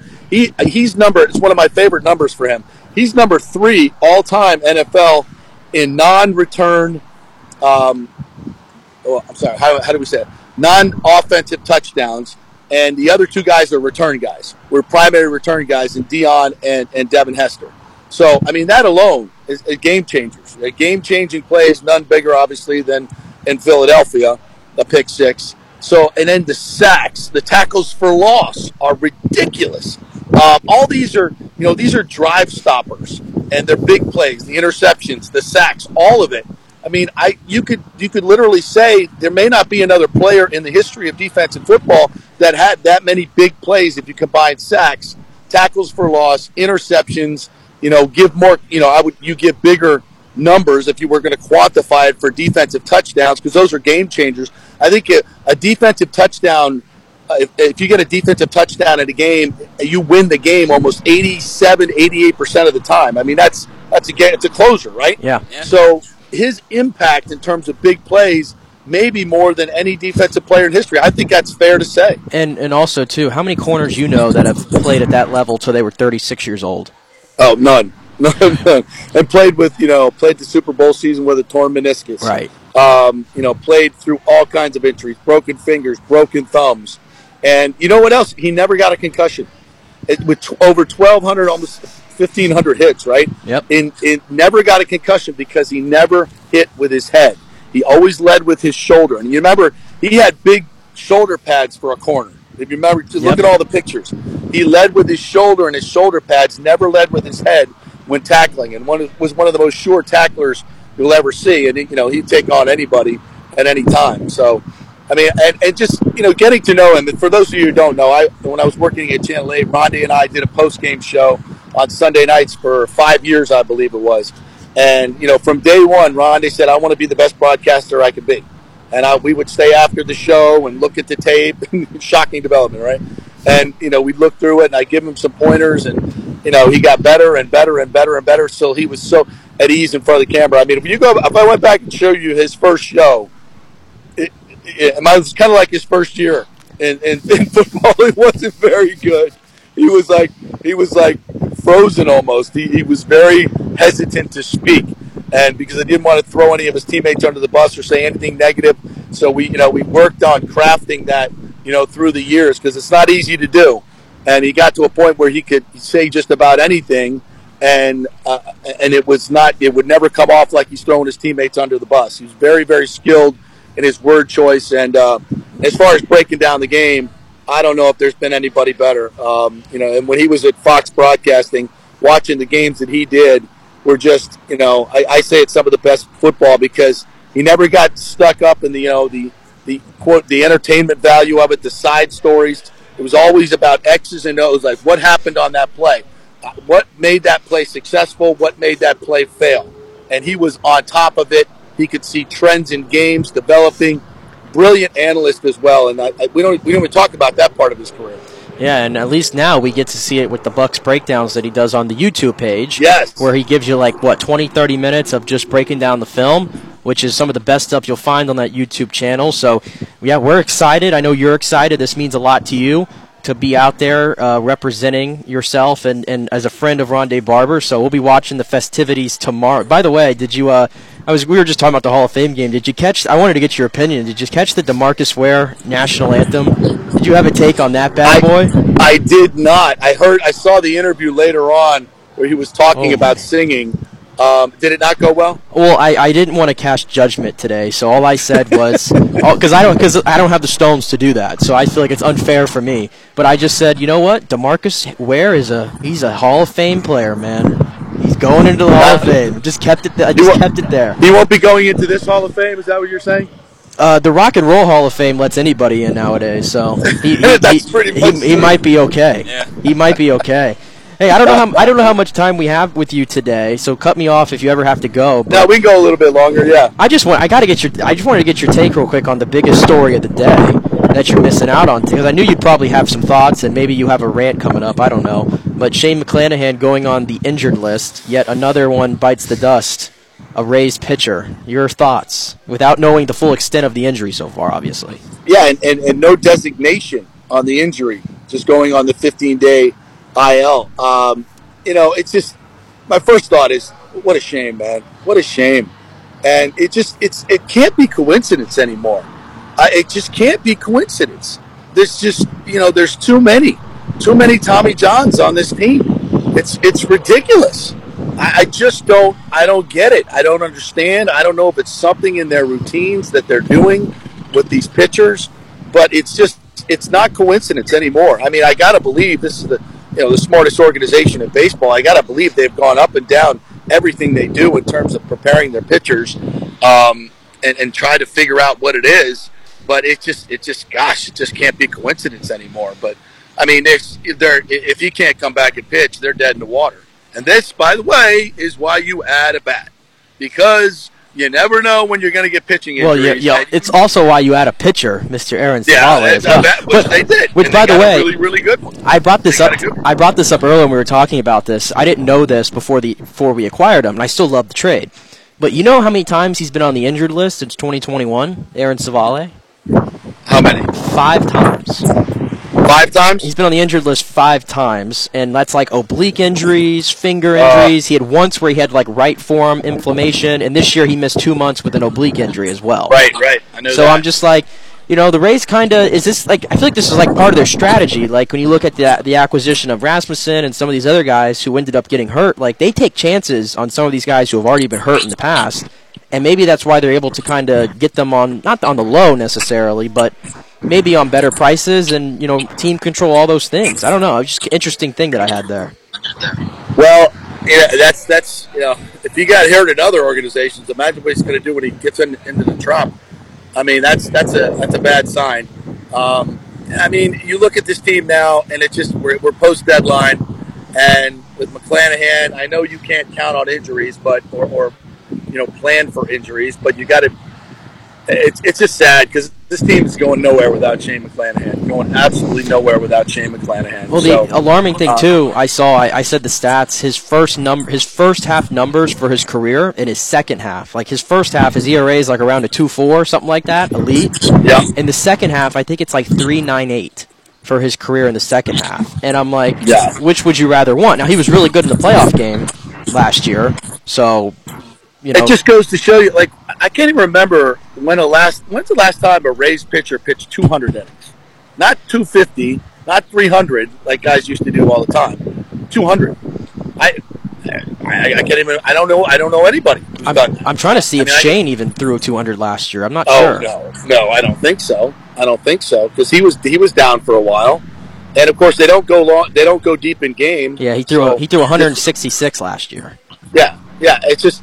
They don't. My feeling is, right along the lines of what John Smoltz has said on our program, is that, the Rays baby their pitchers. They don't work them hard. They don't give them big loads to. They just don't. You got to build. At some point, you have to build up arm strength. And it just seems like whatever their processes are, they're not working. And none of these pitchers are going to have longevity. And maybe they don't care. Maybe they just when they burn out, we'll go get another one. You ain't going to find another Shane McClanahan, though. That's the problem. Yeah, and they don't grow on trees. And I was saying, too, again, we don't know what the full extent of the injury is. It could be a minor stay. It could be a major stay. Don't know yet. But we've been down this road before, and it's hard not to, approach that subject like that. But I'm looking at what they do. You still have Glasnow, Eflin, and Savale. Littell's, doing his thing, and he goes tonight as well. Hopefully keeps us up. But it's they just sit back down Taj Bradley, presumably to help him work out some things, because clearly he was starting to maybe hit a bit of a wall, a rookie wall. Yeah. And now it's they probably don't want to have to bring him back up. So it's is it going to be the Cooper Criswell show? Is it going to be somebody else we haven't seen? Because Fleming's still on the IL. Obviously, you can't go to him. It's going to create more. My fear is that if he's down for a while, you're going to have to start using the bullpen a little bit more, which, albeit good, you don't want them to flame out in August and September. Yeah, as you look at this team today, just with their offense and the way it's looked, and I know it's gotten marginally better the past few days, you just look at this offense and you look at where the pitching staff is right now, and they're a good team, but they can't compete with the elite teams. They just can't. They're not. I mean, the postseason looks bleak. Will they even be able to win the division? Baltimore's got a much harder schedule. We'll see. But if I'm a Rays fan right now, it doesn't look great. It doesn't look great. I won't go down. I won't go down. I won't go down my. Guess what? You know what? It's football season, baby. It's football season, baby. By the way, quick note. I kind of went back and watched the Drew Weatherford interview that we did yesterday. But if you haven't seen it, go check it out. Board of Trustees, former FSU quarterback. And we didn't really get time to break it down. But he did mention that there was a third option. Mm-hmm. A third option. Now, I guess that could be construed as the Big 12. But he also talked about, all these other schools should be pissed off too. North Carolina, Virginia, NC State. Because if they get 7 teams to move in the ACC, that breaks the grant of rights. That's the magic number. And from what I've heard, they've got 6 already. So if they get 7 that defect, well, where are they going? Well, maybe they join up with the Pac-12, what's left of the Pac-12. Well, the Pac-12, I don't know if you've been traveling, so I don't know if you've seen some of the stories today. It's kind of been hectic. So it sounds like the Washington, Oregon to the Big Ten lost steam overnight. And then the Pac-12's doing this thing with Apple right now. Oh, did it? Yes, it lost steam overnight, so now we don't know if that's going to happen anymore. I don't know if you saw this one, too, the UNC president. Maybe now the Big Ten pivots. Maybe the Big Ten pivots now to Clemson and Florida State. Right, that's kind of what I was thinking there. Which I think is a better move for them anyway. They already have the West Coast. Well, also keep in mind, and USC. I was going to say, keep in mind they added USC and UCLA, and USC said they did not want them to add any more West Coast teams. USC said that. Right, how much power do they have? I don't know. I would presume they have some amount to have some say-so. Yeah. I don't know. But, yeah, that came out. It just makes so much better sense to add the Southeast for the Big Ten. Then you've got the entire nation covered. That contract, that media rights contract is going to be worth, so much more when you get those 2 regions blown in. And Clemson and Florida State are dominant. If somehow they can get Miami, I think the Big Ten is the best move for FSU. Now, SEC wouldn't be bad either, but I have a feeling if they go into the SEC, they're going to make them, take 4, 5, 6 years to get a full share of the money, which, and I just don't feel like Florida State's going to get a fair shake in the SEC when they land. Something just tells me that they're not going to get a fair share where they were. And this is the same thing. And, this is when me being, so old comes into a great effect here. I was there in Tallahassee when the SEC came knocking the first time. And FSU was looking to jump into the conference, and everybody had them penned into the SEC. And Roy Kramer, it showed up, I think it was Roy, and they were basically like to Coach Bowden and the entire people like, come kiss the ring, shine my shoes, you're not getting any money for like 20 years, but we'll let you into the SEC.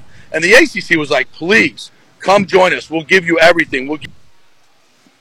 Oh my goodness, we lost. Wait, they're like, he's back. Yeah. At the end of the day, we're like, we can't do that. We can't survive in the SEC getting treated like that for the first 5 years. So let's go where we're wanted. And I think in the end it worked out. You win 3 national championships. I think you got to say it worked out. 14 straight years in the top 5. Not as prestigious conference as the SEC. I get that. But now this is kind of the same dynamic. The Big Ten will be absolutely over the moon to get FSU, where SEC will be kind of like, okay, we'll take you. You're kind of homeless now. Come on, we'll take you in, but we're not going to treat you very well. Right. You get the guest suite downstairs, in the basement. So I think it's going to be fascinating how this works out in the next couple of weeks, because that August 15th deadline that Drew talked about is real. I got to believe FSU's going to make a move. Yeah, and by the way, too, on that, last thing on that, and obviously you're really busy. Maybe you'll read this today, and we'll talk about it more Monday when you can digest it. But this did come out like 30 minutes ago that FSU is now working with J.P. Morgan for an equity raise to try to raise funds for potential departure from the ACC. So remember we were talking about how they can get out of this and the legal ramifications. So it looks like they're making those steps now, and that came from Sportico this morning. There's a big report in it. Interesting. So maybe if you read that this weekend, we can dive into that on Monday more. Yeah, I think by Monday we may even know where they're going. Right. It might be that quick. These things happen fast. Well, like I said, last night we thought Oregon and Washington were announcing they're going to the Big Ten, and then this morning it's like, well, the deal's dead. And now Arizona's going to the Big 12, and like it's all over the place now. Yeah, it's fascinating, but I think in the next 2 weeks it's going to be major changes, major changes. Yes, it will. All right, I'll let you get back to enjoying a little bit of Cleveland before you head out to Canton. But we're gonna my son and I are gonna hit the Rock and Roll Hall of Fame here today. Nice. Do a little downtown Cleveland. I think there's like a Beatles band that's going to be playing, doing a show recreating their final show on top of the Apple with that Apple thing, whatever the hell they did in 1969. The Beatles. Not a huge fan, but I'll go watch that. So we're going to do that and then head down to Canton tomorrow. We'll be back on Monday with all the great stories. Hey, show us Paul Brown Stadium real quick again. Is that Paul Brown? That's right. No, that's Cincinnati. Cincinnati, right? First Energy. My bad. That thing doesn't hold a candle to Raymond James, does it? No, it really doesn't. It's kind of it's kind of just right here in the lake, though. Well, they're trying to replace it, aren't they? I think they're trying to replace it. It's kind of rusty over here on the side. It looks nice. I got to tell you, downtown Cleveland much nicer than I anticipated so far. Yeah, when you told me you're going to Cleveland, I was like, watch our socials. Yeah, but it's better than Canton, for God's sake. Better than Akron. I got to drive through Akron to get to Canton. Like, my God, I don't know if we'll even survive. Yeah. So, all right. Anyway, we're here for Rondé, and it's not. This ain't the freaking Bahamas. Okay, we figured that. We're here for Rondé. We'll go to freaking Siberia for Rondé, right? Which is basically what this place is in the winter. So we'll enjoy it though. Keep our eye on the socials. We'll give you all the backstage stuff, all the fun stuff, all weekend long, and then we'll be back on Monday to talk about it. All right, safe travels, my friend. Have a good time. We'll see you Monday. All right, boys. Great job. Talk to you Monday. All right, so nice of JP to join us there, that he's in Cleveland. Yeah, when he first told me he was going to Cleveland My first. buddy lives in Akron right now. I hope to God he doesn't hear that. I mean, it's you hear about it Ohio all the time. Ohio's just kind of like there. Like nobody that's from Ohio like touts the fact, yeah, I'm from Ohio or I'm from Cleveland. Like, so when he told me he was going to Cleveland, I didn't know the Rock and Roll Hall of Fame was even there though. Really? No, I didn't. I don't keep track of these things. That's like what most people will point to when they're like, "That's why you should go to Cleveland." And also, I'm going to argue with like no one brags that they're from Ohio. If you're from Columbus and specifically the university, the one. They will brag that they're from Ohio. Okay, well, fair, but yeah, I'm just gonna point that out. There's all the jokes are all over the place though about Ohio. Yeah, I know. To be fair, even Cleveland people will make it. Like I remember watching that Cleveland the 30 for 30 on their sports curse, and even the people who lived there were saying that stuff. So right. All right. Well, thanks to JP again for joining us there and giving him. I knew he'd have an opposite take of me on the Rays. I just knew it. Yep. I just knew it. Yep. But you know what? Everybody can have their own opinion. Don't want to. I didn't want to make this joke when he was there, but like, you heard the sirens behind him, right? Right. They're coming for him. They are coming for him. They're coming for him. They coming for him. JP MF Peterson is in Cleveland, and they're coming for him. So maybe he'll make it to Canton. Maybe he won't. Maybe we'll see him on Monday. Maybe we won't. Who knows? All right, let's take another break here on the JP Peterson Show. We'll come back and we'll get into our separate Rondé discussion. Favorite moments, whatever we want to get into there. Who should be next from the Buccaneers? Thought I saw a potential MFL Hall of Famer today in Mike Evans out on the field. Maybe he's my answer. I don't know. So we'll get into that and a couple other things as well as we wrap up here on a Friday edition of the JP Peterson Show. As always, brought to you by the Jeeves Law Group, Bay Area Modern Medical Center, BAMMC.com, Italiano Insurance, Golden Diamond Source, Extravaganza Productions Incorporated, and American Mortgage Services. Back in 3. Stay with us here on the Friday edition of the JP Peterson Show.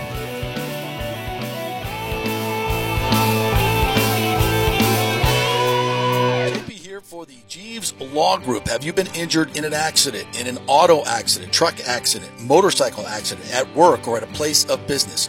Well, call the Jeeves Law Group and get the personal attention that you deserve.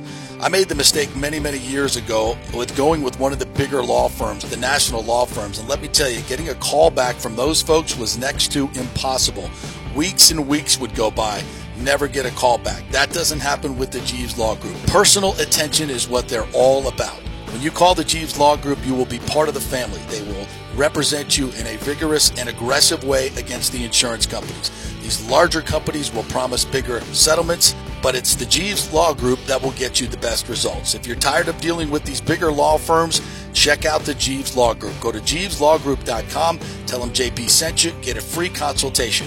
It's the Jeeves Law Group. Scott Jeeves has been representing clients in the Tampa Bay area for over 25 years. Give them a call. It's a free call, 727-894-2929, 727-894-2929, or go to JeevesLawGroup.com. Ladies and gentlemen, are you looking to lose weight or just lean up for bathing suit season where there are so many diets and chiropractors and weight loss clinics out there? You don't know where to start, right? We'll start at Bay Area Modern Medical Center. Chris Lugo, PA, and his professional staff will devise a personal plan for you that gets results and will help you keep the weight off. Everybody metabolizes food and supplements differently. Many of these other approaches are designed for the masses. So how's that going to work for you specifically? It's not. Chris will spend one-on-one time with you to find out what works best for you so the weight comes off safely without the use of harmful drugs and side effects. Call 844-977-3477 or go to BAMMC.com. Tell them JP sent you for priority scheduling. 844-977-3477 or BAMMC.com. Insurance coverage can be confusing and expensive. I mean, where do you start? Which companies can you count on to pay out fast and fair? Well, call the great folks at Italiano Insurance. It's a family-owned business. Jeff and Nat Italiano are carrying on the 60-year-plus tradition of giving amazing customer service and giving back to the community through their annual backpack drive for needy students and their support of the local pediatric cancer patients. But it's the customer service that sets them apart. They can shop all your insurance needs and save you big-time money. Don't hop on the internet and waste time looking at some bogus reviews. Talk to knowledgeable agents and not some voice-generated robot. These are confusing times for homeowners, and Italiano's team of experienced professionals can provide the right coverage for every situation: home, auto, business, life. It's Italiano for all the pieces of your life. Call 813-877-7799 or go to ItalianoInsurance.com. Hey guys, are you experiencing those feelings of getting older, lower sex drive, fatigue, hot flashes, moodiness, or you just don't feel like you had the vitality you once had?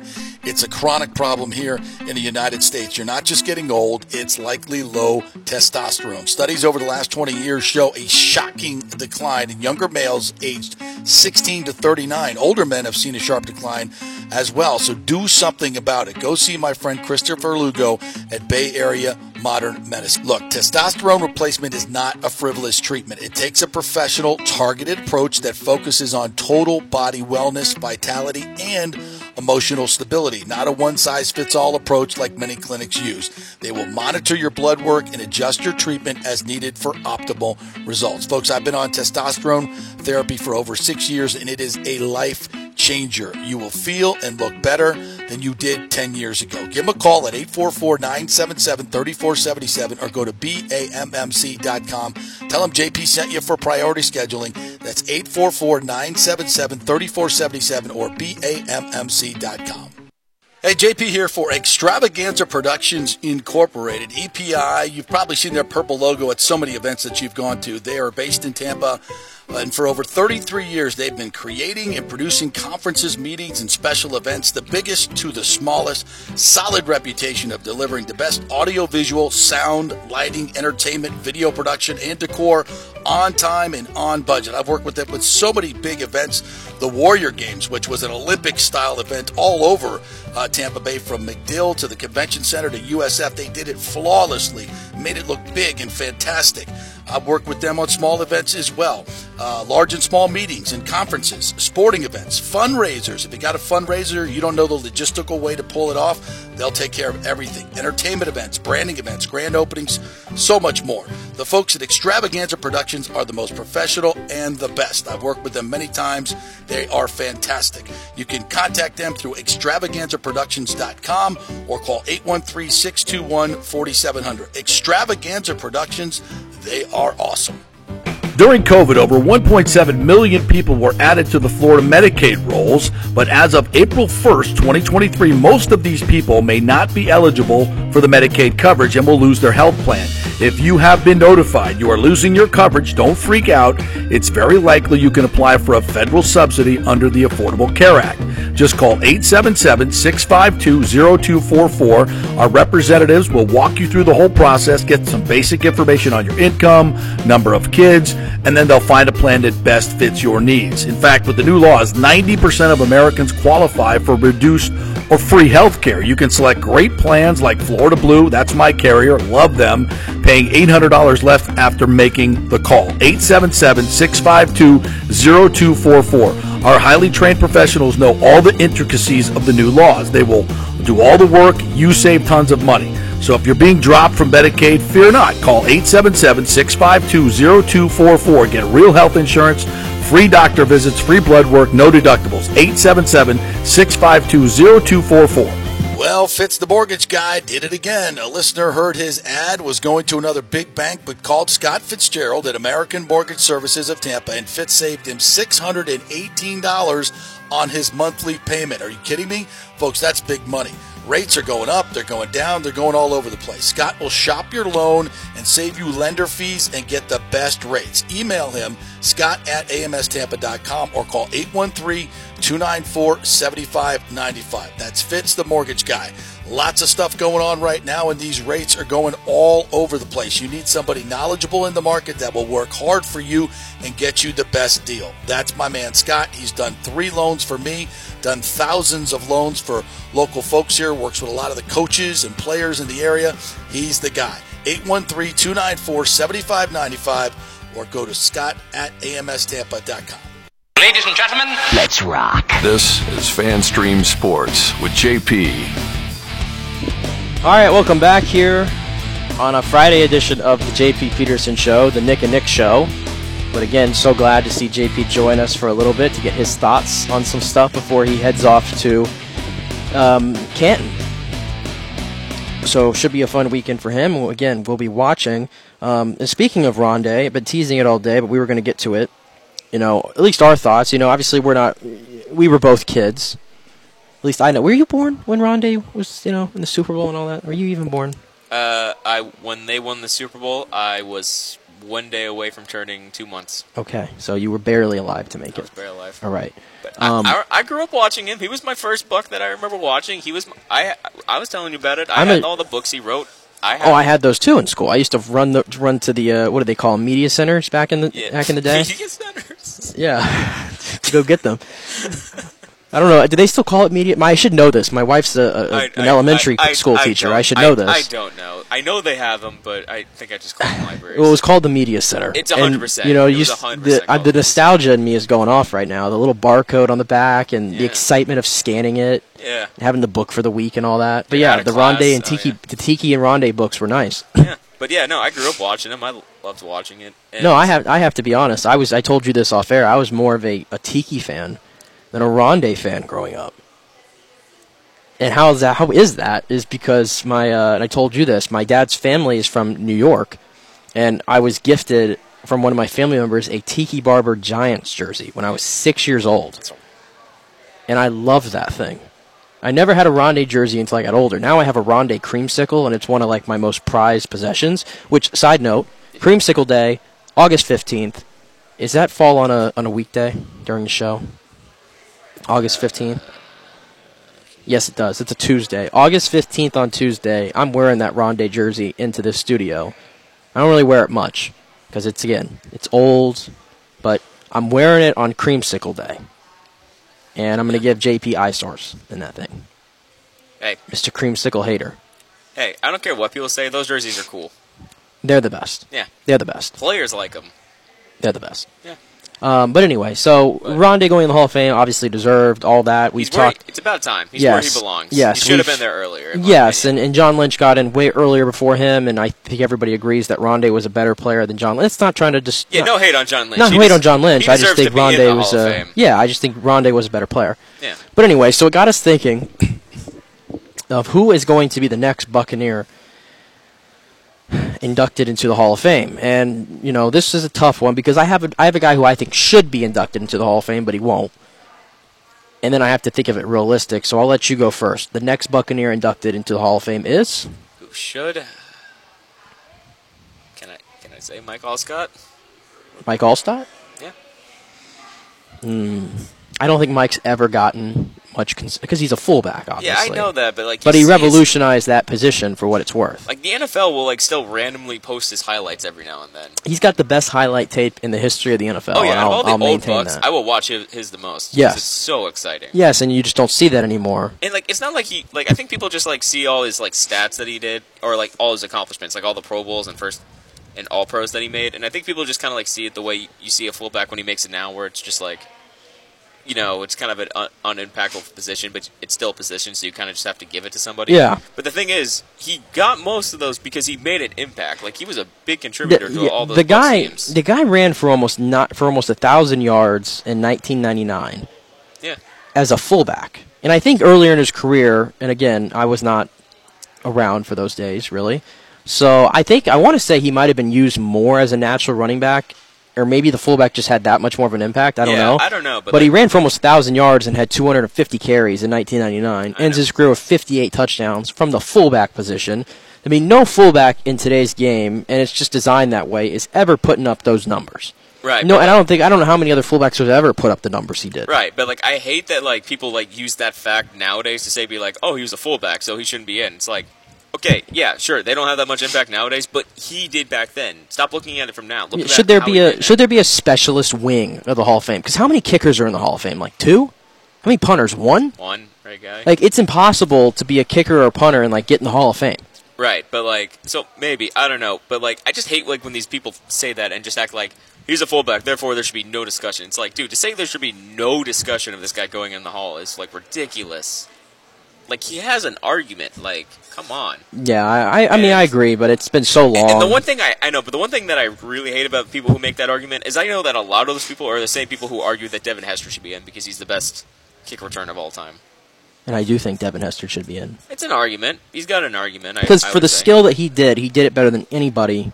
Right. And it wasn't even close. Right. But if you're going to say that, then fair. Put Mike Allstott in. Fair. The guy who I think should have always gotten more consideration, I've said it before, and that's Simeon Rice. Okay, yeah, he was my number 2. I'll never understand it. I mean, I've been yelling at the rooftops. I don't know why he's not in the Ring of Honor, and I don't know why he's never really gotten consideration for the Hall of Fame. I think his numbers fare very comparably to some other guys, and that's the fact that his prime ended at 31 years old.